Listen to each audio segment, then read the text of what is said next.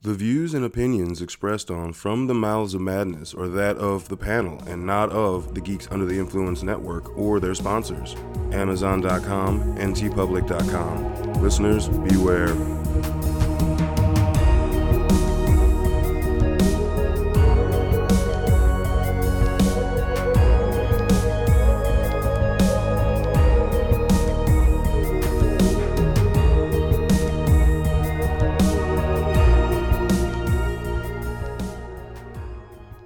All right, everyone. We're in for another episode of From the Mouths of Madness, and I'm stoked to do this one. Are you guys stoked? This movie is awesome. Incredibly excited. Yeah. Yeah, it was pretty good. Fuck you. Pretty good. so the asshole that is also my co-host, that'd be F.U. Hunter, who says it's pretty good. What's up, bitches? Yeah, he's being a bitch right now. Fucking pretty good. I'm just fucking with you, dude. I fucking loved it. I know you are. Yeah. I know you are.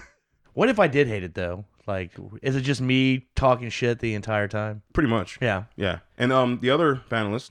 Hey, it's Mike here, and I was going to say, if you did hate this thing, you better watch your ass, because Stephen King has been on Twitter going hard as a motherfucker at critics who didn't like it. I saw him tweet today, the AV Club gave it a C+.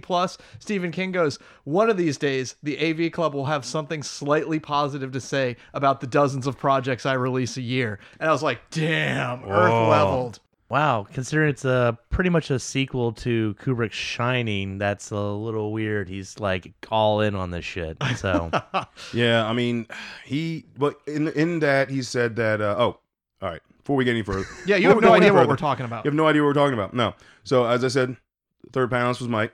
Who gave us a little tour update for the King, and we are going to be talking about Dr. Sleep. Now, this movie just dropped, and this is going to be spoiler heavy. All spoilers, all day. Again, I know Hunter hates this when I say that, but because clearly you'll see in the title, it's about Dr. Sleep, and it's coming out in a timely manner, so you know it's going to spoil the fucking movie. We're not just going to talk about the trailer, like Kyle. And yeah, should we do a Kyle style episode one time where we just talk about the trailer and be like, we decide we're not going to watch the movie? We'll drop a mini-sode one day. With this one, we kind of have to talk about the trailers, because like... Oh, we do. Yeah. This one in particular. So... If you haven't seen the movie yet and you care about spoilers, and with this movie you fucking should, because the trailer doesn't give you shit compared to what's actually in the movie, which I like. It really doesn't give you a lot.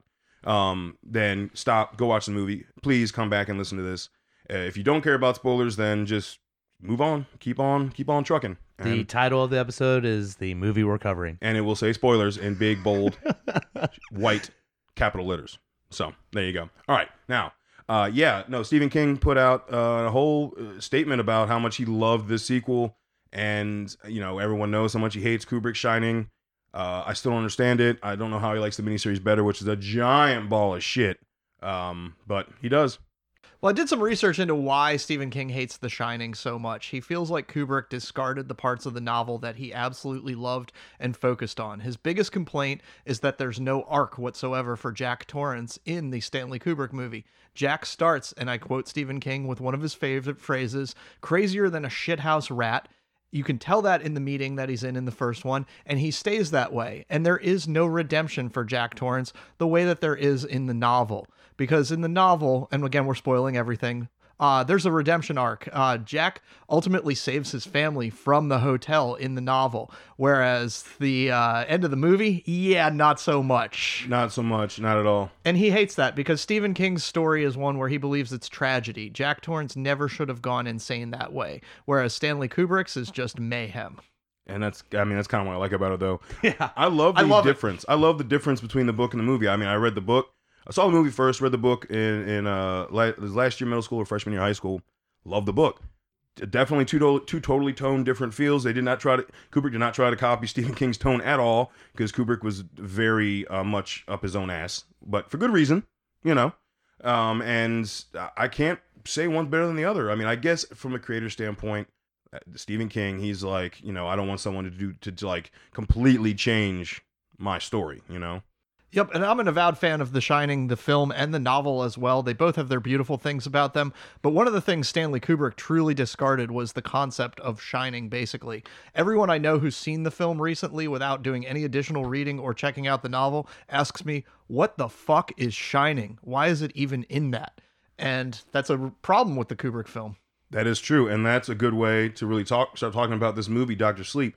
Talk about opening up the door on The Shining, which the original book does, but still doesn't do. Obviously, like I said, the Kubrick Shining doesn't really touch into it that much. You get a little Scatman Carruthers talking about it, but that's it. It's very secondary. Exactly. It's very much the hotel. Also, Danny can talk with his finger. That's the worst fucking part about that. That's so goddamn stupid. I fucking I hate it. But fuck you, Mike. he's fingering me. All right, I'm gonna leave now. Not that kind of fingering. Okay, good. I'm back, and I'm back. Says you. But yeah, in the book they do go more in depth with The Shining, The Shine. But in the Dr. Sleep, in this sequel, they cover exactly. You know what it is. It's a switch. It's in the this focus. one. Yeah, that's what I'm saying. In this one, the Shine is the focus. The Overlook is secondary. The Overlook is the fucking like secret weapon. Actually, we'll get into that. I don't want to get right to that at the beginning of the episode, but that's actually the secret weapon of the fucking movie, which is awesome. Stephen King's universe is so weird and bizarre and so convoluted, it would take us hours to explain basic concepts to like newbies. You would need the Charlie-style Always Sunny conspiracy board to explain some of it. One of the things I loved about Dr. Sleep, it is accessible as could be. You can walk in never having read a word of Stephen King and understand everything that is happening. Clear, concise explanations, but it's not in an obtrusive way. It really sort of lets the story unfold, and you'll figure it out. You'll understand what Shining is. You'll understand who the antagonists are, where they're from, and how they get to be what they are. It's great that way. I mean, yeah, the movie comes out swinging with, this is who the villain is. And I mean, okay, you definitely want to at least have seen or know the characters and the basic cliff notes of The Shining before you go into this, because it does heavily, continue that story. So if you go in not having seen The Shining, you're probably gonna be like, well, I don't give a fuck about this kid Danny and growing up, what he's dealing with, yada yada yada. I feel like most people should be familiar with The Shining. It's weird to me to think that there are people that haven't watched The Shining, but just in case you haven't, Ready Player One kind of filled in some little gaps in their 10-minute Shining scene, just in case you didn't actually watch a Kubrick movie. Yeah. That was going to be my comment exactly. If you don't have time to watch The Shining or you think you'll be too scared, go ahead and check out Ready Player One. It'll give you everything you need to go straight into Dr. Sleep. Or every cartoon pretty much ever from the late 80s and 90s did a spoof on that. Even that crazy ass cat cop show, Bonkers the Cat or whatever the fuck, he was a cop and it was called The Shinning. It was the name of the episode. It's stupid. Simpsons. Yeah, Groundskeeper Willie on The Simpsons as well. You kind of cover it with that Treehouse of Horrors episode, because it covers the main beats of The Shining in that episode. So. But yeah, this movie definitely, there's no like gray area of who is who and what is what. That you have your protagonist, you have your antagonist, and you have your as far as for the protagonist, you have his, Danny. I love Ewan McGregor's portrayal of Danny. Like, this movie not only is a horror movie. If you and I were talking before we recorded, it comes across slightly as a superpower movie, like, because it's almost like that. The Shining's a force. It's a superpower. Yeah, the beats of it, like, it starts out very horror-ish, kind of continuous Shining, and then getting that middle part, it very much like you could almost put Professor X versus like somebody with like the abilities. Yeah. But it's also a deeply human, relatable story, and I think that's one of the wonderful things about it, and probably why Stephen King loves it so much. It's true to his vision. These are stories about family history in the novel form, and in this one, it's about a man grappling with his alcoholism, trying to find purpose in the world around him, and ultimately redemption. Yes, you're right. It is, and it's also about you are not responsible for the sins of the father. That whole mentality, because like he says in his AA meeting, he's like, when my dad did this and all he wanted was to make it to 5 months, so him becoming an alcoholic in the movie, dealing with the, as his way to cope with the past trauma, and also it's genetic too. Addiction is genetic. So the fact that he became alcoholic and his father was an alcoholic, it was very much it just, I love that, man. The emotion in this movie and Ewan McGregor's emotional portrayals at the right, oh god, he just nailed it at the right times. It was awesome. When he was at the meeting though, I felt like he could be like, look, none of you motherfuckers can compare to the trauma I have. Like, no, I believe him. That's what, but I'm just saying, like, I did this, and everybody has their alcoholic stories. He's like, any of y'all motherfuckers been traumatized by a fucking ghost and your dad chasing you with an axe? I don't think so. All right, sit down. I win. Yeah, I was really surprised. It's one of the like most aggressively violent movies I've seen in a very, very long time. A really oppressive, horrifying atmosphere, but I got choked up watching him work at the hospice. Oh, that was beautiful. Yeah, absolutely beautiful. Just what you were saying, by the way, I can deal and see with a lot of shit, but the way they film the baseball kid Oh, dude. kind of fucked with me. Yeah. Because you're waiting for it just to introduce, this is what's going to happen to the kid, camera fade away. No, you're going through that entire attack, and it was pretty fucked up. And like actually seeing them hurt him to get the Holy steam, shit. but like when he asked like, "Are you gonna hurt me?" and she was just like, "Yes." I'm like, "Oh, bitch." I just The thought she was going to fuck? present the knife. No. You're going to get the idea. They're over and over and over again. Slow death. They're draining God him. Damn. Yeah, I saw a lot of discussion as to whether or not that scene was dramatically necessary in a lot of the reviews that are out there of it. And it's interesting that they just don't flinch, because earlier, you know how the True Knot does their thing. And for those of you who haven't seen it, they basically kill children and drink their psychic energy. The trailer alludes to this, and of course the first one, completely bloodless, just menacing. You just know something bad happened to a kid from a poster. The second one, again, you see some steam drinking, but you don't understand exactly where it came from. And then finally it goes for broke and swings for the fences. Yeah, and Fuck. I mean, so basically, like Mike just said, the True Knot, they're your antagonist, and they are basically vampires, and they just they feed off psychic energy. They're not immortal. They need the energy to live, but they can live for thousands of years because they find people that have the shine, and then they just drain that out of them, and they keep reserves. They have like basically shakers, alcoholic like bartender shaker cups full of like just other people's steam, leftover steam. You know, as they call it. So, you know, the protagonists call it the shine. The True Knot call it the steam. And all right, so correct me if I'm wrong on this, but it's kind of similar in the Stephen King's book Insomnia with that whole crew and them seeing like the lifeline. You know what I mean? Above them and the aura of life. Oh, I yes. feel like that's all intertwined in some way or another there. It absolutely is. The True Knot, and the movie alludes to this as well when Ewan McGregor gives a speech at the end about monsters being both from here and elsewhere. Yeah, the True Knot is related to a number of antagonists in Stephen King's world. Dr. Sleep, the book, makes it very clear, as does Nosferatu. And they're not the only people in his universe who feed on children and their energy. Charlie Manx of Nosferatu does it as well, as does the Deadlights from It. Oh yeah. I was about to bring that up. Yeah. Yep. And in Dr. Sleep, it's very clear all three of those entities know each other, and they don't like each other because their methods are just a little bit different. And there's also competition at this point. Yes. Right? Because So- this makes it very clear, and it does set up very early on that the True Knot's in a battle for their own existence. They're losing steam, literally and metaphorically, because the world is not what it used to be, where they used to have ease of making new members, meeting kids that they can eat. They're not anymore. They're really struggling, and this is do or die for them, so they're willing to throw everything they have at it. I like that we did get to see like recruiting happening with Snakebite. Yeah, Snakebite. What was her name? Andy. Yeah. Andy, Snakebite Andy. Yeah. And that scene in the movie theater was fucking awesome. That was bad as shit. Like fucking pedophile. Get the fuck out of here. I love how she was using it for someone who deserved it. Yeah. You know. Like, Well, I love when Crow's like, she's like, okay, big deal. Like she told him to sleep, and he's like, hold on, it gets better. She pulls out the knife and everything. I thought that was fucking badass. yeah, it's like you can explain the money missing, but you can't explain this. Yeah. Fucking awesome. And even seeing them, like I think the scene actually you're talking about in the trailer, I think for all the first two was her turning her into a true part of the True Knot. Yes. It wasn't her taking steam; it was giving the steam Yes. to turn her, so to say. And then at the same time, you see what Danny's dealing with as, living on the street. He's an alcoholic, having a rough time of it, right? After his mom died. Because part of his thing with the shine is he can see people dying. He can see the death around them. The black flies. And he talks about how he sees his mom and her face was full of black flies and he couldn't even look at her. And his mom knew it. And it's like, could you imagine you're about ready to die and your kid can't even look at you? Fuck, dude. That's terrible.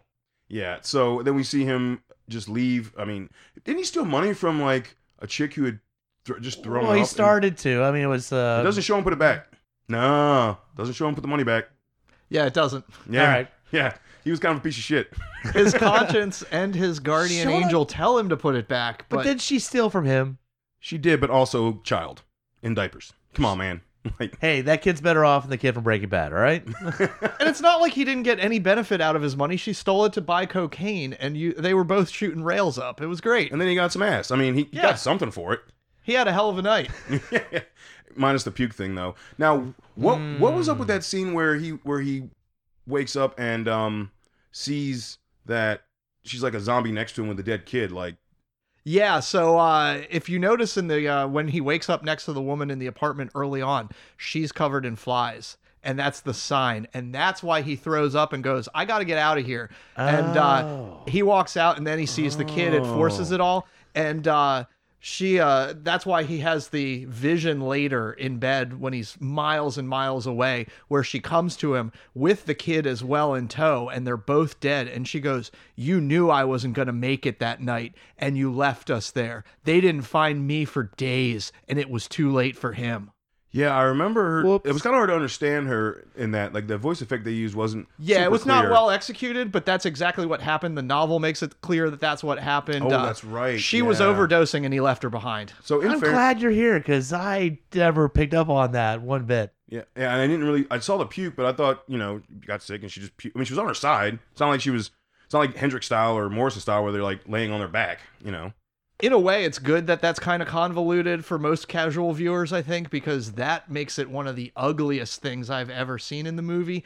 And it's as bad as the baseball kid murder and as bad as what happens to the hat when she goes inside the kid's mind.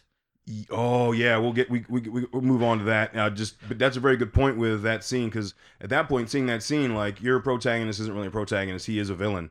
Yeah, At that point, he is. he's a villain. Damn. He's just as bad as the True Knot. Different reasons, but same Yep. thing. But yes, the scene with the True Knot going into the kid's mind was fucking rad. So the True Knot, the head of the True Knot is super strong, just as this kid, Abby. Yeah. Wait. Abra. Abra. Yeah, I was gonna say. That's Very right, Abra. cute, Stephen King. Yeah. We get it. Yeah, Abra. First Abra, scene magic. instead of the magic show. Yeah. So Abra, she is like the strongest, even stronger than Danny, because Danny Torrance, when he was young, was super strong, and it was that's why the hotel was so terrible for him, because they were just like, oh, hey, what's this? And it woke everything up, And just seeing those two battle each other and how that girl just kicked her ass like twice. Oh, the scene in the grocery store was It's badass. fucking rad, man. Like, yeah. But when she, like, I guess force projects herself is what you can call it. It's like almost like superpower, almost like the Force. Yeah. She like force projects herself to the girl's house, and she's in her mind. And like when she slams her hand on the drawer, because it shows the mind, everyone files things away in either a box or a filing cabinet. So she's digging through there, being nosy in the girl's mind, looking through the filing cabinet, and the girl tricked her and slams the door in the drawer on her fucking hand, and like, then gets into her mind, the woman in the hat's mind, and starts digging around. Oh, her pulling that fucking hand out of the drawer, dude.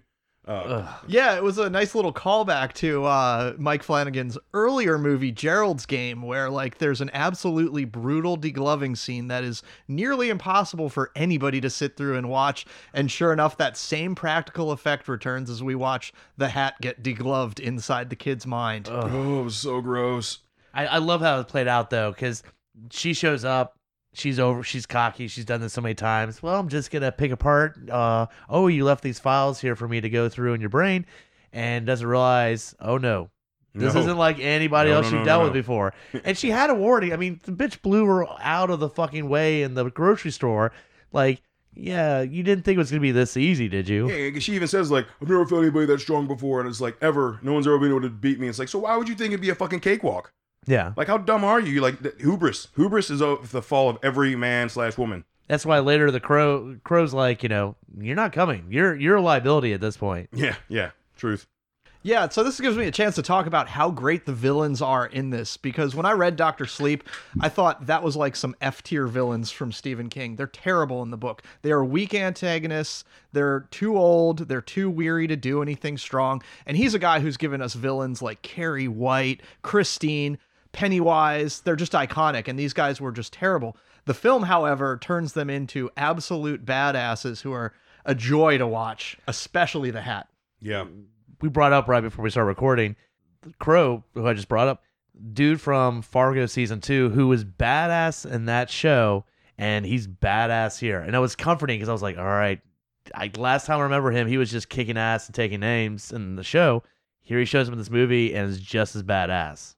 Yeah, he was. I mean, and also like how he was the tracker. Yeah. Which he was. In Fargo, he was a tracker / murderer. Like, he was the one, I'm going to track you get you in a nice quiet spot and stab the fuck out of you. The villains were definitely awesome in all of them. I mean, you had the older guy. So, okay, we talked about places, other things the actors have been in. So we've got two rehashes from Gerald's Game. He used the guy who played the Moon Man as what was his name? Cliff? Yeah, the grandpa. The grandpa. And then you had the runner of the AA. He was Gerald in Gerald's Game. Yep. So they kind of rehashed some actors there, which is pretty cool. And so, directors like their actors. Yeah. Yeah. I won't complain. But I mean, so the way everything builds up in this, it's all paced so well, right? Like them talking on the chalkboard, like they're both really strong in The Shine, and like him talking with Abra, Danny, I mean, and like they're like basically pen pals on this chalkboard, right? And how like she finds him. That's how strong she was. She like was able to find him, and it kind of shows like he found his redemption his own way with the hospice thing, which was that's I think where I got the insomnia thing from. Yeah, because he was like that cat reminded me kind of one of the little doctors with the scissors that cut the Aura lifeline off of an insomnia in that book. Because the cat knew and I feel like that was in something else too. Besides Dr. Sleep, a cat that would show up when people were getting ready to die. Is that something else in Stephen King? I remember that from something else. It's entirely possible. It's a huge universe, and he loves repeating and returning to stuff. That's fun. That's fun Easter eggs for everybody though. But yeah, so he goes to work at the hospice, and the cat goes, somebody's gonna die, and he goes and spends the last time with them, and they die. Yeah. Yep. Yeah, the pacing in this movie is incredible. It could be easily said that it's way too long. It's 2.5 hours, and it doesn't, and it's 3 different stories all at once, but they're going to eventually intersect, and it's amazing how it keeps those stories all propelling forward. Yeah, I was definitely a little worried about the running time. I hadn't read the book, so I was like, let's see. But yeah, I thought the pacing was really good. I was kind of like, oh man, they still haven't gotten here yet or done this yet, and I'm like, I hope they have time. I was more like, are they going to have enough time? Because once you get past 2 hours, like, all right, you got to earn it. Yeah. You earn it. Well, the book is incredibly long, and Mike Flanagan did an amazing job excising a lot of the subplots that didn't really work very well from the book. Thank God it did not go to visit the diseased older woman and have Danny try to capture her steam. That was terrible. It was much better to turn that segment into an action sequence where he and his buddy fight the True Knot with guns. And that worked very, very well. And thank God our introduction to Abra was brief, quick, and to the point. It was very cool to see her launch all of the family's spoons at the roof when she was just a wee little thing. Yeah. Whereas in the book, she predicts 9/11, and it's bad in the book. Whoa. Yeah, it's not good. It's real bad. It's bad. Not good. Wow. Okay, the spoons are much more... spoons are a way better way more subtle, right? A little more a lot subtle. more deft. Yeah. So basically, like, she's having a birthday party, and the magician can't find the spoons, but he put them like hanging from his hands and hanging from his nose. And Abra's like, I can do that. I know magic. And then like the parents go in the house, and they're just hanging from the fucking ceiling. You're like, Jesus Christ. Okay, girl, go with your bad self. One of my favorite just images in this movie was when baseball kid's getting killed, and Abra just freaks the fuck out and sends a psychic blast, and chalkboard gets cracked. Red rum. And red rum, almost exactly the way Danny wrote it on that door. Fucking gnarly. It just cracked. I love that fucking image. Yeah. Fucking awesome.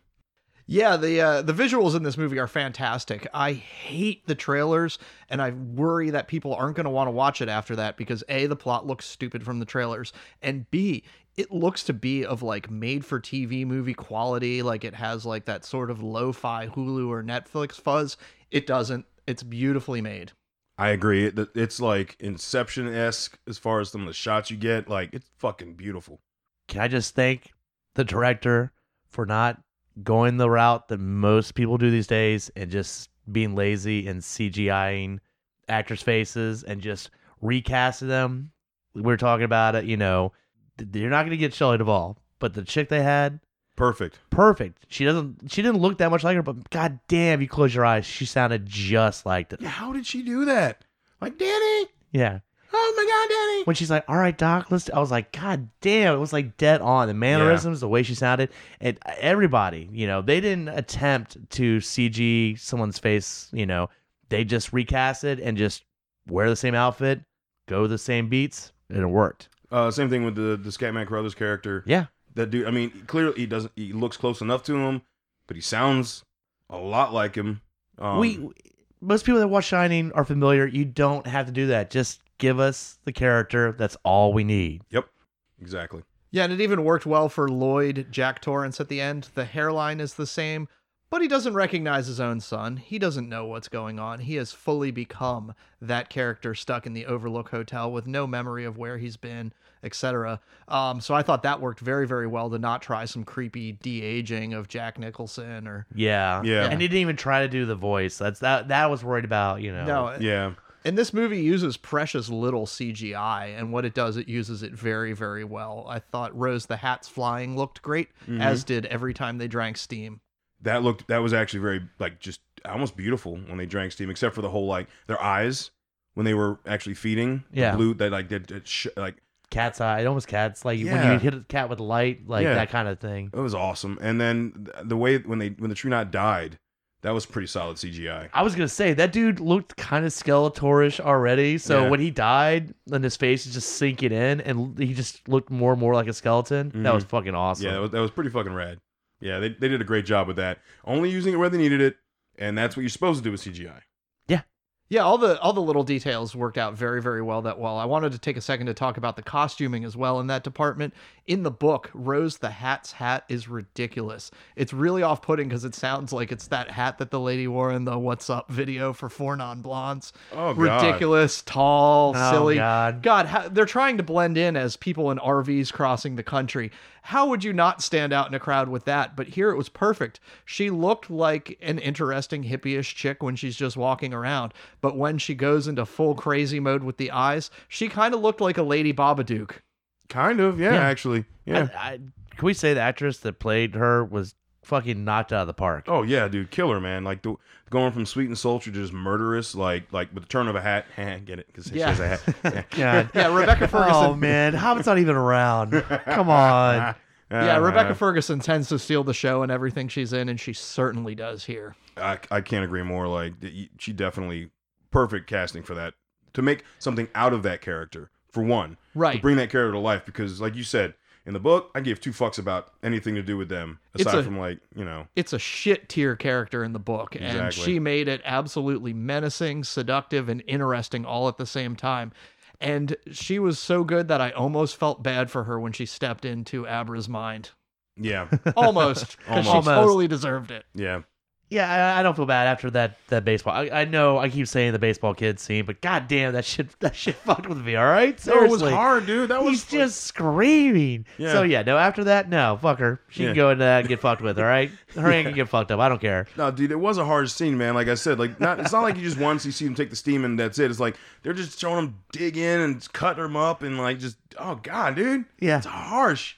And it's like what's the friend's name said? Like, no, they're not human.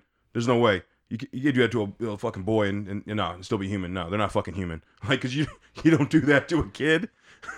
I will say the one thing that was very predictable without reading the book is when Snakebite gets shot. You knew as soon as his friends walking over, like, okay, this dude's fucking dead. Like, go shoot yourself. I knew that was like when literally Danny's like, stay the fuck away, and his Yeah. friend's like, no, it should be good. It's fine. By the way, how fucking weak are these people that like a bullet takes them out? Because some of the characters get shot in the head. Yeah, if y'all can help explain if this is related to the book. Yeah, in the book, it explains they're very weak. And they're not all people with powers. They're not all entities from the midworld. Some of them are just regular people that they've recruited for a strategic advantage. They used to like billionaires and titans of industry, most of whom were very old and at the end of their lifespan. Grandpa was the norm in the book, not the exception. They were barely able-bodied, and they snuck around as elderly retirees in RVs. Okay. Yeah, and the way it looks like they kind of altered that in the movie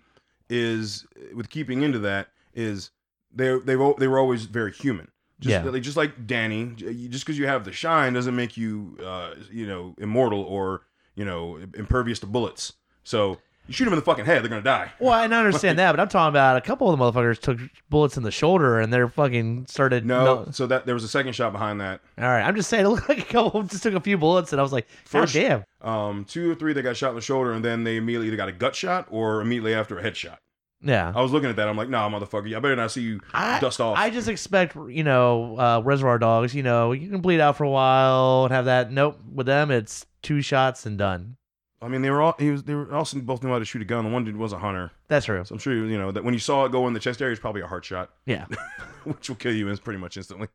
Just to give you an idea of how weak they are in the book, in that same sequence where Danny wipes out most of the True Knot, they don't take guns and they don't take his friend. He takes the doctor from town and they infect all of them with steam that has measles in it. And they begin dying immediately right. because they are so elderly and their immune systems are so compromised that they just start dropping like flies from measles on the spot. Insta-measles. So in the book, if you want a good comparison of the weakness of the character, imagine the Skeksis been in a Stephen King universe.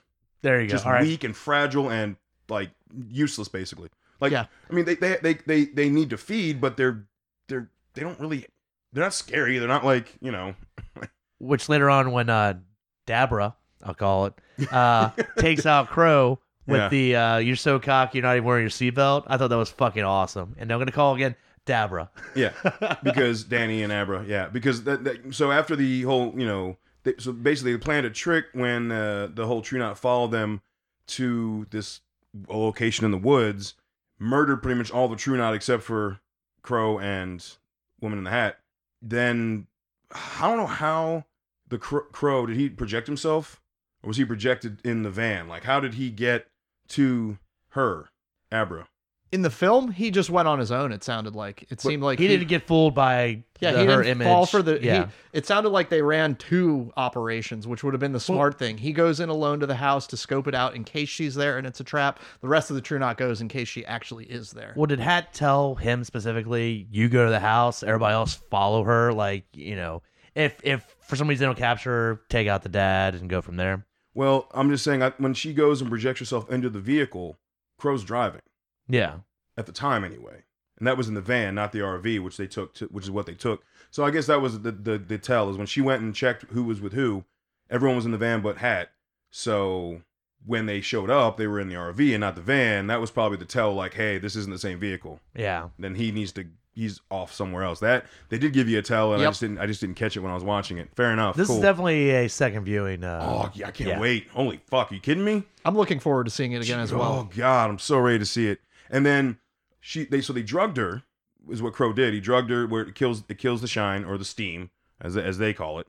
And Danny can barely hear her, and then Shine projects himself into the vehicle, the van, and is able to merge into her mind and take over. And that was a rad scene. Well, it looks like he kind of built some confidence in himself because he does. Yeah, because that's where he's like, I need to listen. I need to just listen. Listen, because she obviously was utilizing more of her steam than he was, and that was the time like she's in danger. I'm gonna have to like turn this shit up to 11. Yep. Well, that's his redemption arc through the thing. His shine is a curse at the beginning when we see him. He's haunted as a kid by the woman from room 237 showing up in his house. He's haunted by his twinges of conscience and spirits telling him to do the right thing. And then finally he starts working in the hospice, helping people cross over. That thing's a muscle that he's been flexing for a while. And he finally realizes it's time to just listen to it instead of trying to shut it off. Yep. And then it was go time. It was go time from that. Like once that scene happened where he listened, it was just like you just saw him get stronger and stronger and stronger all the way through the end of the movie. It was awesome. Do you think that's where he built the confidence, where he knew the only way to defeat Hat was, taking him to the hotel? It was so this is where we go after he did that. They killed that in doing that and merging with Abra. They kill Crow. That only leaves Hat, and from there they go to the Overlook. Now, I think the main reason, because he kind of has like a couple, like a 1 sentence about or 2 sentences about why we need to go there. He has all that shit locked away, and that hotel is like a magnet with people that have the shine. So you've got Hat, who clearly has shine. You've got Abra, and now you've got Danny, all going into this just cancer-ridden, infested ghost hotel Like, yeah, I mean, He kind of sold it as like she's absorbed all the backup fucking steam she had. yeah. So, I mean, the only way to really defeat her at this point is get her to the Overlook. Is that wrong? That's how I kind of interpret it. He didn't know that she absorbed all that. Well, all he knew is that the only way to, I think, beat her was let the hotel have her. Okay. So that's what I'm saying. The hotel is a secret weapon in this, and not potentially the enemy. Not for the overall story. There is a good scene where Danny, it's a personal enemy for Danny that there is a scene that he deals with. Yeah, he had no idea that she drank the steam and got super mega powerful at the end. But he did know from messing with her before that her powers far exceed those of his and Abra side by side. They can pull parlor tricks on her, but like she's not some old guy that they recruited in Roman times for his money. She's something far more horrible, and she's already intimated that to them. And that's why it's like time to drag her there. And he's got two ideas. Number one, trap her in the box, or number two, feed her to the hotel if that doesn't work. Yeah. Yep. and we, and I love the scene when they finally get there. So this is F.U. Hunter. We're kind of talking about this prior to this. That's where you get like the hard throwback to The Shining, where it's like there's about 4 to 5 shots they pan through. So they don't do the whole opening scroll from The Shining. It's pretty close. I mean, that was a long opening scroll, but there's like 4 or 5 scenes before they get to the Overlook. They did condense it, but they were shot for shot at night. The intro to The Shining, and that fucking beautiful. Oh man! God as soon as you know where they're heading, and you get that trombone. Is that trombone? That music, that same opening. You get the opening score from The Shining, and that camera view of over the lake, and then following the road, going through the tunnel in the mountain. Literally shot for shot, except it's at night. So good. If you're a fan of The Shining, God, that scene gives you fucking chills. It did. I mean, it's a great way of just saying, and we're back, baby. Like, we're going back there. Yeah. It was great because it recreated the world of The Shining, but also did a good job of remixing it into something new. My favorite callback of The Shining was when Rose the Hat walks by the elevators pouring blood Yes. and just kind of laughs at it and doesn't get scared because she's a horrible monster from another dimension. She doesn't care. Truth. That is true. What's so sad about that is I enjoy that scene, but every time I see that scene, I just go, back to The Simpsons when they're there. And it's like, that's funny. The blood usually goes on the second floor. Like, so that blood scene, like, she had the same reaction that Mr. Burns did. Like, that's supposed to happen on the other floor. Well, she kind of is Amani Burns. She's thousands of years old, incredibly rich, and preys on children to get ahead. There you go. So, once they get there, like, he wants her to stay in the hotel because he doesn't want her to have to deal with what he knows is about to happen inside the Overlook because she's even stronger than he is. But I love how he just goes through and literally wakes up the hotel. First place he goes. Now, when we get to the very end, I'm going to circle back to this. First place he goes is the boiler room. All right. Turns everything on. You just see him turning on power, turning on the boiler. Now, for those who have not read either book, that is not such a big deal. But for those who have read the book, it is. So I will circle back to that. And then you just see him walk through, like, all the haunts, like the boarding quarters where, the family was staying at, and the door and the red rum and all that awesome shit. Like, I was going to say, for the non-book reader here, it made sense. It's just like he's just turning everything on. Like, so it wasn't like that stuck out like, why is he in there? Like, he's just like getting everything ready to go. Like, almost kind of waking up the hotel in a way. Exactly what he was doing. Yeah. And then he ends in the lounge with the same song playing. Oh, God. And he walks up, and instead of Lloyd, who do we have? We have Jack Torrance. But it's the Overlook looking like Jack Torrance. Doesn't recognize his son. And that is probably, of all the powerful scenes that Ewan McGregor did dealing with his sobriety and living in fear and all that stuff, that his face and how he reacted to just basically his dad, being the drunken asshole part of his dad. Like, oh, God. Just the fact that he kept calling him Mr. Torrance, too. Yeah. Was such just a flashback to the original. He's just like, oh, Mr. Torrance. They kept saying it. And you're like, this is the kid right around. And the fucking, bike in the first one is now Mr. Torrance. Well, I mean, you did catch the whole speech he gave was the same thing he told Lloyd in The Shining. Yeah. Where he's like, the kid, and they just, all these mouths, and he's just bitching about his fucking family. The only thing that changed was they added the thing from the ending when he went crazy, and at the very end, in when the scene in Doctor Sleep, Jack asked Danny, the ghost of the Overlook, looking like Jack, asked Danny, he's like, "Are you ready to take your medicine?" And I was like, "Oh, damn, dude." That's because that was the huge saying, and that was a huge, very scary, because Jack Nicholson is an amazing psychotic person, breakdown acting ability thing. When he says that in the original Shining, it's fucking haunting. Yeah. In the book, that was a huge line in the book. That comes up a lot in the book, actually. In the Shining, that taking the medicine thing, that comes up a lot.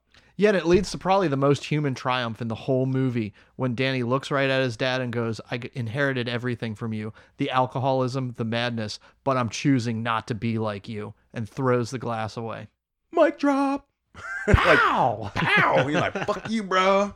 Yeah. No, I love that line where like he's like, "Jack Daniels." No, that's what that's what I used to drink. I remember seeing the bottle in the house all the time. I remember I opened it up and it smelled like fire, and I guess it kind of was. I'm like, oh, that was some foreshadowing right there. A little bit of foreshadowing. Also, it is charcoal infused, so it does smell like burning. And also, it was a fire that kept burning the family up and inside Jack Torrance. There was a whole lot. That one line, I took so much from that one line. Message. Yeah, messages here, people. Message. And then from there, I mean, it led right into the hat showing up because what do you say? How did he describe it? He's like, "Hey, when you see her come around the mountain, You'll know, like, shout at me." Is that what? Yeah, I think that's what he called it. And so she shouted at him from outside because the Shining, and then the final battle ensues, and oh man, you were just in the Overlook just long enough. It was the last, I think it was only like 20 minutes of the movie, and it was just enough. That was all you needed. You get him walking through, turn everything on, talking to dad bartender, and then she shows up, and you had that final battle, and it was great. Like, the timing was perfect. Yeah, the battle's really, really well pitched because it shows up with the hat with a head full of steam, pun totally intended. And she is confident. She's ready to take these two apart, and then realizes very, very quickly as she's sucked into Danny's mind, she might be in over her head here. Yeah, I remember because when she was able to break out, they almost had her in a box, one of Danny's boxes, but she broke out, and then she's like, "And who? How have we missed you all these years?" Like, she was impressed. Yeah. Like she was highly impressed by Danny. I knew those boxes were going to come into play. Like, the beginning of the movie, and we kind of jumped over it, but that's how he was, as a child, able to survive, was boxing up everybody that was going after him from the Overlook Hotel. Yeah, because the Scatman, the ghost of Scatman Carruthers' character basically said, like, when you box him up, and like he asked, like, what happens to them? They just die? And he's like, does it really matter? And like, oh, but here's where the other throwback comes in, is once she breaks out of Danny's mind and back to the reality, and then like they start the actual physical battle. Once up the staircase, which was fucking so many callbacks, right? Oh, that was the ultimate scene. That shot of Jack Nicholson saying, "Give me the bat, Wendy. Give me the bat. Give me the bat. I didn't say I was gonna hurt you. I'm just gonna bash your brains in." That's one of the, God damn it, it's so good. Fucking Jack Nicholson. Anyway, they're really having a fight with an axe. He chops her in the shoulder. She grabs it and chops him in the leg. And as soon as that happened, I was like, he's gonna be fucking limping just like Daddy. It's gonna be awesome. Oh, and then from her there to her putting her fucking thumb in God the wound and getting that sweet, sweet steam coming out of him. Like, that's the best way I can describe it. Because as soon as she puts that fucking thumb in that hole and he screams in pain and that little steam, she's like, "Oh, this is some good shit." Like, that sweet, that's sweet, sweet steam, baby. Yeah, and you see the blood just splurting out of the hole. Yeah. Oh, God damn but she kept doing it over and over. Oh, so gross. And then I love how this is where the boxes come into play, right? Where she's like, "Oh, there's something else in there with you. What is that?" She's like excited. She's like thinking it's more. She's gonna get even more because Junkie's basically. Yeah, exactly. She got a little taste. Yeah. She wants it all. And then he's like, "They're starving." And then goosh, every single fucking ghost he boxed up just unleashes. And bye-bye, hat. Yeah, that's what you get for being an F-tier antagonist who's totally weak as hell and totally overconfident. Yeah, the twins are stronger than you. No Sorry. Everything we saw from that first Shining is right there. Yeah. And they are all together there to fuck up the hat. So you see good. everybody. You see the twins. You Great see party. Grady. Yeah, great party. That great guy. Party. You see the couple. Didn't you see the dude in the bear suit? Yeah. It was he there? Okay. Who else? Oh, the shower lady, 237. She was there.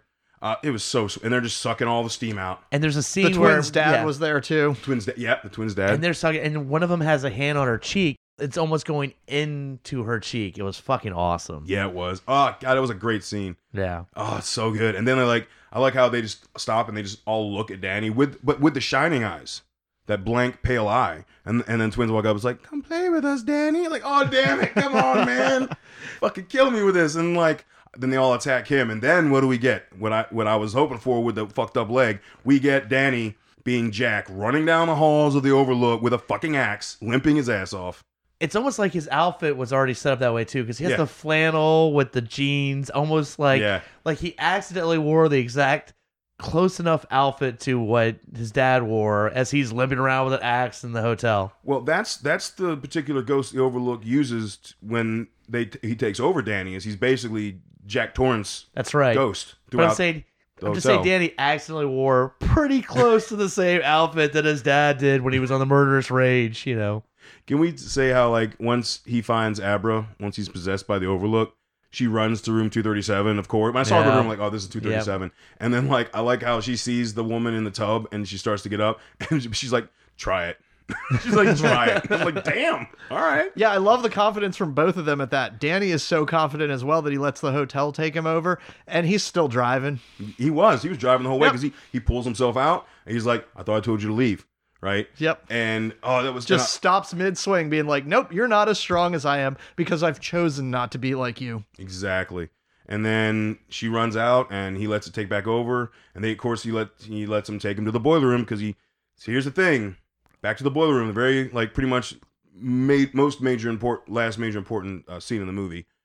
In the book, The Shining, the Overlook's already destroyed, essentially. Jack sets the boiler up and he makes sure that it blows up and has all the ghosts in there and it blows up, which is what they went with the made-for-TV bullshit. I do like the ending of the book better. Let's not go there. I do like the ending of the book better than what we got, but that wouldn't have worked with Kubrick's vision, so what we got with the Kubrick movie made sense for what we got from Kubrick. So... Well, okay, again, as not a book reader, so how did they incorporate, if that happens in The Shining, into Dr. Sleep? They don't really make a nod of it as far as... Yeah, it's interesting. The movie departs wildly from the continuity of Dr. Sleep, and for the better, because in Dr. Sleep, in the book, Jack Torrance makes a final gesture to save his family and pull himself up out of the spiral, and the hotel blows up. Yep. In Dr. Sleep, they return to the site of the Overlook ruins because he has a feeling his dad's ghost is still kicking it there and can help him out. And there is redemption for Jack Torrance yet again in Dr. Sleep, the novel. He ends up punt kicking Rose off of a cliff to her doom and possibly all the way back into Midworld. Yeah. It's not alluded to as to which happens. And then, of course, Jack and Danny share a family bonding moment. The ghost of Jack's shadow waves to Danny and Danny waves back. It's more touching than it sounds like, but it's not great. No, I've read it and it is touching, but also I like this ending better. I do how too. I was going to say, just from y'all describing it, gotta give props to the director, man. That's a huge nod. Yeah, that's a huge blend he did, right? Like when I saw him go in and turn on everything and turn the boiler on, I'm like, oh, they're actually going to use it in this one. Fucking A. Knowing that, this movie really worked hard, I think, to almost satisfy both the book readers and the movie watchers of The Shining. Yeah. Because you've got so much of the psychic battles, the steam, but then you also get Overlook, which again would have been taken away if they followed the book. Yeah. Awesome. Exactly. Yeah, everybody who's asked me about how this film has gone, I've told them it is by far the best Stephen King adaptation I've ever seen. That doesn't mean it's the best movie made from a Stephen King film, but it is certainly the truest to his vision, universe, etc., and also the most coherent anybody's done with those parameters. And also, I'm sure everyone here can agree, but also one thing I didn't see King mention about how much he loves this movie is he wouldn't have had the movie go the way it did if it wasn't for fucking Kubrick. Because Kubrick went originally, he would have blown the goddamn Overlook up in the first fucking movie. Yep. So, fuck you, King. Sorry, I love you, dude, but if it wasn't for Kubrick's movie, you wouldn't have gotten this version of Dr. Sleep. A great final act in Dr. Sleep. That would have been taken away. Yeah, exactly. The whole last 25 minutes would have been shit. Yep. It would have been shit. It would have been ruins, and that was a shitty ending to the book. It's not great. I did not like it. So then after that, what you get is that beautiful scene where he just is going to make sure that he the Overlook's done. Like, and he sits down to die, but he sees the vision. He's visited by the vision of his mom, and now he can actually see her face. And there's that pan out shot of young Danny and It's his a mom. great shot. Oh God, right in the fields, right in the fucking fields, and then boosh, done. Bye bye Overlook. So fucking good, man. Oh, what a way to end like that. Oh, so good. Yeah, and it's amazing too, the final coda, which is a lovely speech from Danny about going on, using your shine to do well, learning early on how you can control it and make the world a better place, and that's awesome. Pressing her into the fight against future antagonists as well, leaving the door wide open to revisit Abra's life. But then we see Abra go into the bathroom at the end with more confidence than Danny ever had, being like, nope, I ain't having a single ghost haunt me, and I'm going to have no trauma or problems. Exactly. That was refreshing to see. That was awesome. Yeah. I would say the little speech before that was kind of dead. That's the only part of the movie I could probably say I could done without. Shine on, Abra. Shine on. And fuck off, man. Come Yeah, on, I dude. was waiting for the Pink Floyd song to just start kicking in. Like, come on. I just liked it because it basically said that, like, made you, the audience, aware of all of the other monsters of the King universe and tied it all together. Because there were a couple of neat little nods to people who are hardcore Stephen King readers in here. I know everybody said, like, Frank Darabont and Rob Reiner are his biggest fans. No way. Mike Flanagan has to be. Because at one point, he heard cause a wheel from one of the ghosts that visits him. And then at that, he also mentioned that there's other antagonists out there who are just like the True Knot. Some from this world, some from others. That little tidbit gave me goosebumps as an avid King reader. Like oh, it's just rich, and there's other Easter eggs that I could mention. There are other Easter eggs that I'm sure I'll see more in the second viewing because I'm sure I missed a ton. Oh God, but that when he says that, it's like cause a wheel and you owe a debt. I'm like, motherfucker. It's so badass. I was like, someone has ventured beyond the plains of this world. You mean The Shining is heavily, especially Dr. Sleep, influenced by The Dark Tower. So, I mean, it makes sense that pops up. Can we just throw out there in the last, 2 to 3 years, Stephen King adaptations have been fucking kicking ass. I'm just saying, wow. Like, I mean, like, you look back at the 80s and some of that stuff. Terrible. Yeah, listen to last Beautiful Disasters episode. It was on exactly, trucks. Well, that's 90s. But still, I'm just saying, like, if you think about between the two It movies, the stuff on the Netflix and now this, like, goddamn. Yeah, it's been interesting to watch the evolution of it because back in the 80s, it was a product. Stephen King's a best-selling author, so we're going to assign some Hollywood director who just doesn't get it to make something for a network show or like a mediocre movie. But I think now we have people adapting them who have read the books, care about the books, and really get it. So in the near future, we hopefully have some redemption coming with the Dark Tower series on Netflix. I mean, on Amazon Prime. It's coming out on Prime. And then we have The Stand. I think CBS has that, which I'm a little worried about that being on a local type of channel company. We'll give it a chance. I'll watch it. I'm definitely going to watch it. It's The Fucking Stand.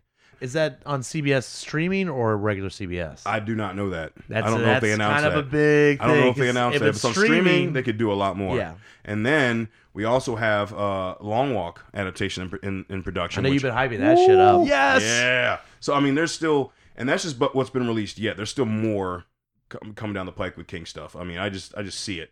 So yeah, so that's the movie in a nutshell. I mean, we there's so many visual things that happen in that movie we can't really describe it. I swear, I mean, I would probably sound fucking stupid if I tried to describe some of the visuals in that movie because it is a beautiful fucking movie. Just go see it. Go see it, man. But we're not done. What would you rate it? Oh, that's at the rating. Yeah. Dude, I got to give it a 9. See, I'll let you go first. Ironic as shit.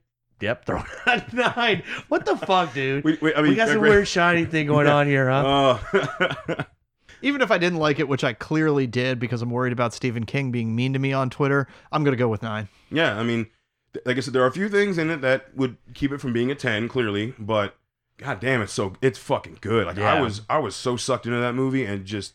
I was worried as not having read the book that there would be parts that I would be like, oh, maybe if you read the book, you'll appreciate it more. No, there wasn't one single part of this movie that I, as a huge fan again of The Shining, it delivered like a motherfucker. Fuck yeah, it did. Yeah. So, all right, guys. So we all unanimously give it a 9. So that's definitely go fucking see it. All right, don't sleep on this movie. That's 2. That's 2. God yeah, damn it. You like that shit? Oh. So if someone's got to take the dad jokes from Mike when Hobbit's not around, But that's not it for the episode. First, I want to talk about our sponsors before we get into our last little section of the episode. So first and foremost, and oldest sponsor being Amazon.com. Basically, any Stephen King movie, any Stephen King book, you can find on Amazon. Yeah. If you haven't seen the original Shining or read the original Shining, go to GUIPodcast.com, go on the top right, click links, click on Amazon.com. It'll take you straight to the Amazon page, and we just get a little kickback. Once you log in, you shop like normal, we just get a kickback. Just search Shining, and all the Kubrick Shining will pop up. The made-for-TV miniseries will pop up. Ew. I don't think I've ever heard your voice go to that. That's so bad, dude. That is it's so shitty. It changed your voice. Shitty. It's that wow. shitty. Yeah, it's terrible. Yeah, in case of the shittings. It's a kick in the nuts. In case of the shittings. This is fucking crust. And if any every Stephen King book ever is on Amazon, please. But if you haven't read that, pick it up, read it. If not, just search Stephen King and read some of his other stuff. You will not be disappointed. Well, there are a few you'll be disappointed in. Careful. There's some mid 90s to early 2000s stuff that's not good. You know. But yeah. And then we just, like I said, we just get a little kickback. Nothing extra for you, just besides going through those couple extra steps, and it just helps us out. We greatly appreciate it. Second sponsor being TeePublic, and that's where all our merch is. We have merch that we do sell at live events. We have hats, koozies, and stickers, but you go to GUIPodcast.com, go to the top right, you'll see links, click on links, then you'll see TeePublic, click through TeePublic, it'll take you directly to our merch store. We have, I think right now, we still have 29 designs. There were some left over from Halloween that I don't know exactly when we're going to pull those off, so it'll probably knock it down to about 26-ish. But we have 29 designs up. Every show under the network has their own logo up. Getting towards that holiday season. Oh yeah, we gotta get some Christmas stuff out too. Yeah. So it's getting chillier out there. Time to get some GUI sweatshirts, hoodies. Yep. Yeah, man. Do it. I've got 2. So yeah. And then we have the main flagship, Geek Show the Influence, that has like about 4 or 5 designs. And then there's random ones like, y'all motherfuckers need Odin, fuck Michael Bay. Yeah, there's a bunch of so many. Fun ones. Yeah. GUI. We just recently, in early October, got Best Podcast in Richmond, Virginia. Oh, yeah. I did hear something about that. So, but we have one of the designs is the number 1 okayest podcast. That's just fun. Yeah. So yeah, and I mean you can get it on shirts, long sleeves, hoodies, sweatshirts, stickers, banners, magnets. I liked your banner, man. The banner's rad, right? Yeah. Yeah. And they have different sizes of banners. So if you don't mine, I think I got the 3rd largest, and it was just the right size. The other one would have been too big. And then they have onesies, so you can always buy one for the the young little under the influencers, the geeks, the young geeks. There we go.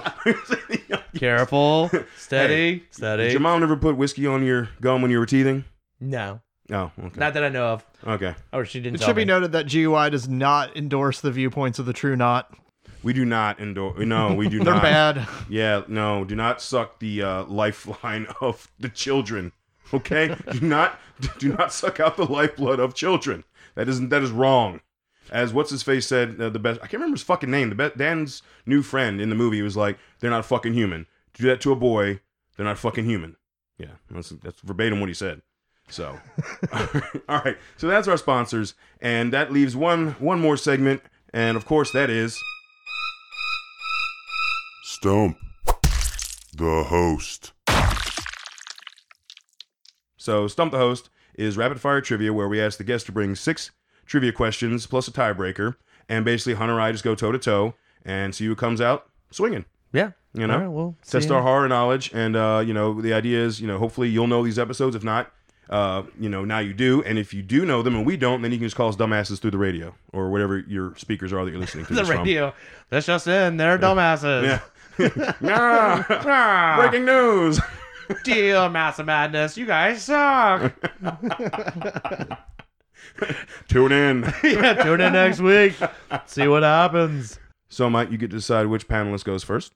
I think we'll start with Hunter. He seems enthusiastic tonight. All right, bring it on. All right, here we go.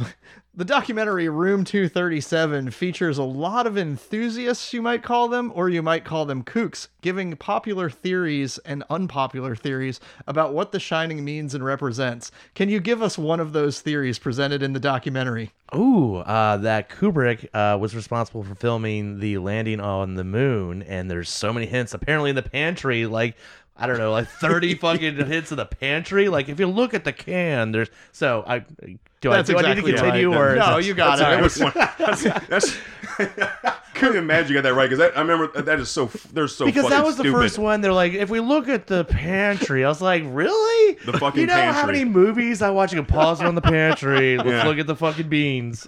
it's his apology for faking the moon landing. Yeah, right there you go. See how that one bean's upside down? That's an I'm sorry bean. Yeah, exactly. All right, there you go. So our next question we'll throw out to you. I have a feeling you're going to get this one as well. Hopefully. Stephen King, since he did, of course, retire to Florida, loves the idea of people retiring to warm climates.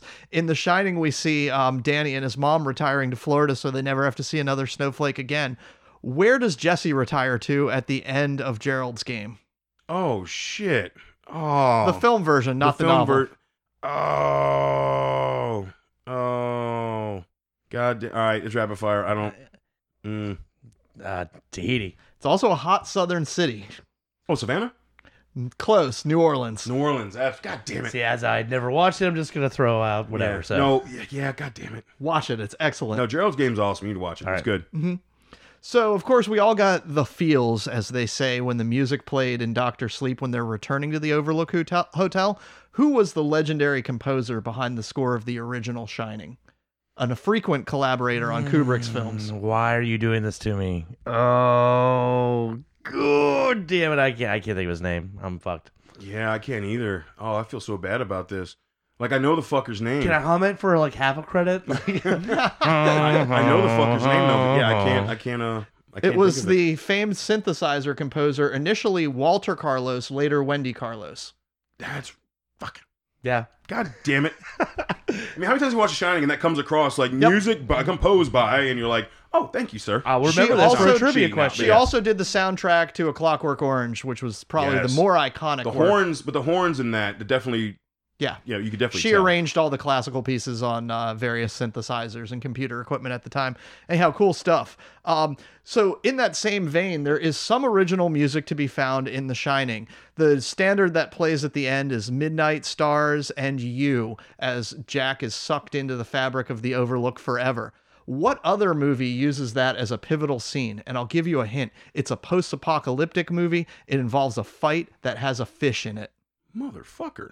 I hate to do this, but could you repeat the question? Sure. The song that plays at the end of The Shining is used in which recent post-apocalyptic movie that has a fight sequence scored to it involving a fish? Involving a fish? Post-apocalyptic. Who's an actor in that movie? I mean, I got another hint on that, because like, Sure, we'll give you a I don't want to hint. skip the question. Captain America's in it. Oh, shit. Goddamn. Am I allowed to steal Snowpiercer? Yeah, that's Yeah, Snowpiercer. That thing pops I up. couldn't think of the goddamn movie. All right, That's what I 2-0. thought it was, and that helped me. Thank you very much. All right, so this is your third one. All right. Yep. And you're 2-0, you bastard. Which movie had joint auditions along with Carrie? I believe that would be Star Wars at New Hope. Yep, that's Yeah, correct. He is. Yeah. I knew Yeah. that one. Yeah. Fucker. Cool. And returning back, which pop star did Stephen King write a long-form music video for? The fuck Give if you a I hint, know. it was in the 80s. I have no idea. It's not the only supernatural video this pop I star was about ever to did. say, I'm Mr. Michael Jackson, I believe. That's right. Wait. Thriller? No. No. He That didn't was write John Thriller. He Landis. wrote a longer form. That's right. John Landis did Yeah, that's right. Yeah, a forgotten one called Ghosts. Oh, mm-mm. Yee. No, Yeah. I have no idea. It's some 40 minutes long, scripted and written by Stephen King, and nobody remembers. I guess we it. don't Yeah. need to use the tiebreaker No, as That's 3-0. You got yeah. So I got my ass kicked again. We're gonna get something up about keeping a tally, because I keep saying I don't that. know. Do you want to at this point? Fuck you. Fuck you. Fuck you. Can we make that? Yes. Can we make that a T Public shirt? Just a score, like with a dry We'd have erase to part of update- it. We'd have to update that. No, you like, just put it on there. So you want it now because you're in the lead. Yeah, exactly. I believe you're in Yeah, the lead by yeah. like 2 episodes, I think. Yeah, whatever. Whatever. Anyway, I might be counting. I'm gonna kick my ass again. I hope you knew some of the questions. Mike brought some solid questions. Thank you, sir. Thank you for being on this episode. Thank you. Thanks. I love this And topic. everyone else, we will talk to you later.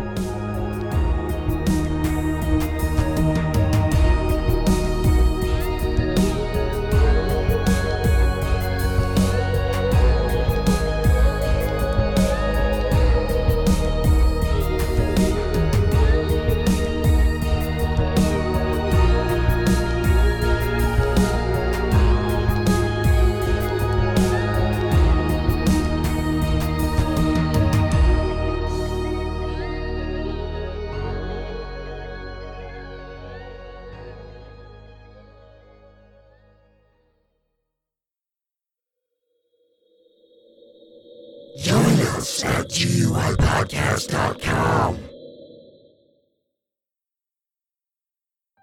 Do you enjoy stories about drunk men on tractors T-boning a police car?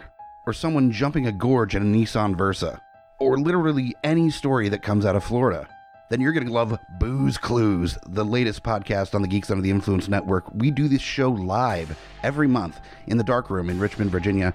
It is a cavalcade of comedians, podcasters, performers in an investigation or riff on drunken crimes and debaucherous activity around the world. Doors are at 7, show starts at 8. It's 21 up and free. Again, that's at the Dark Room, 2818 West Broad Street in the upstairs suite. For more information, go to GUIPodcast.com. This is Mike the Hobbit, direct from Fallout on a trivia night, telling you to come here every first and third Monday for trivia between 8 and 10, 25-cent wings, drink specials, prizes, and tons of really inappropriate trivia. It's a lot of fun. Do you guys agree?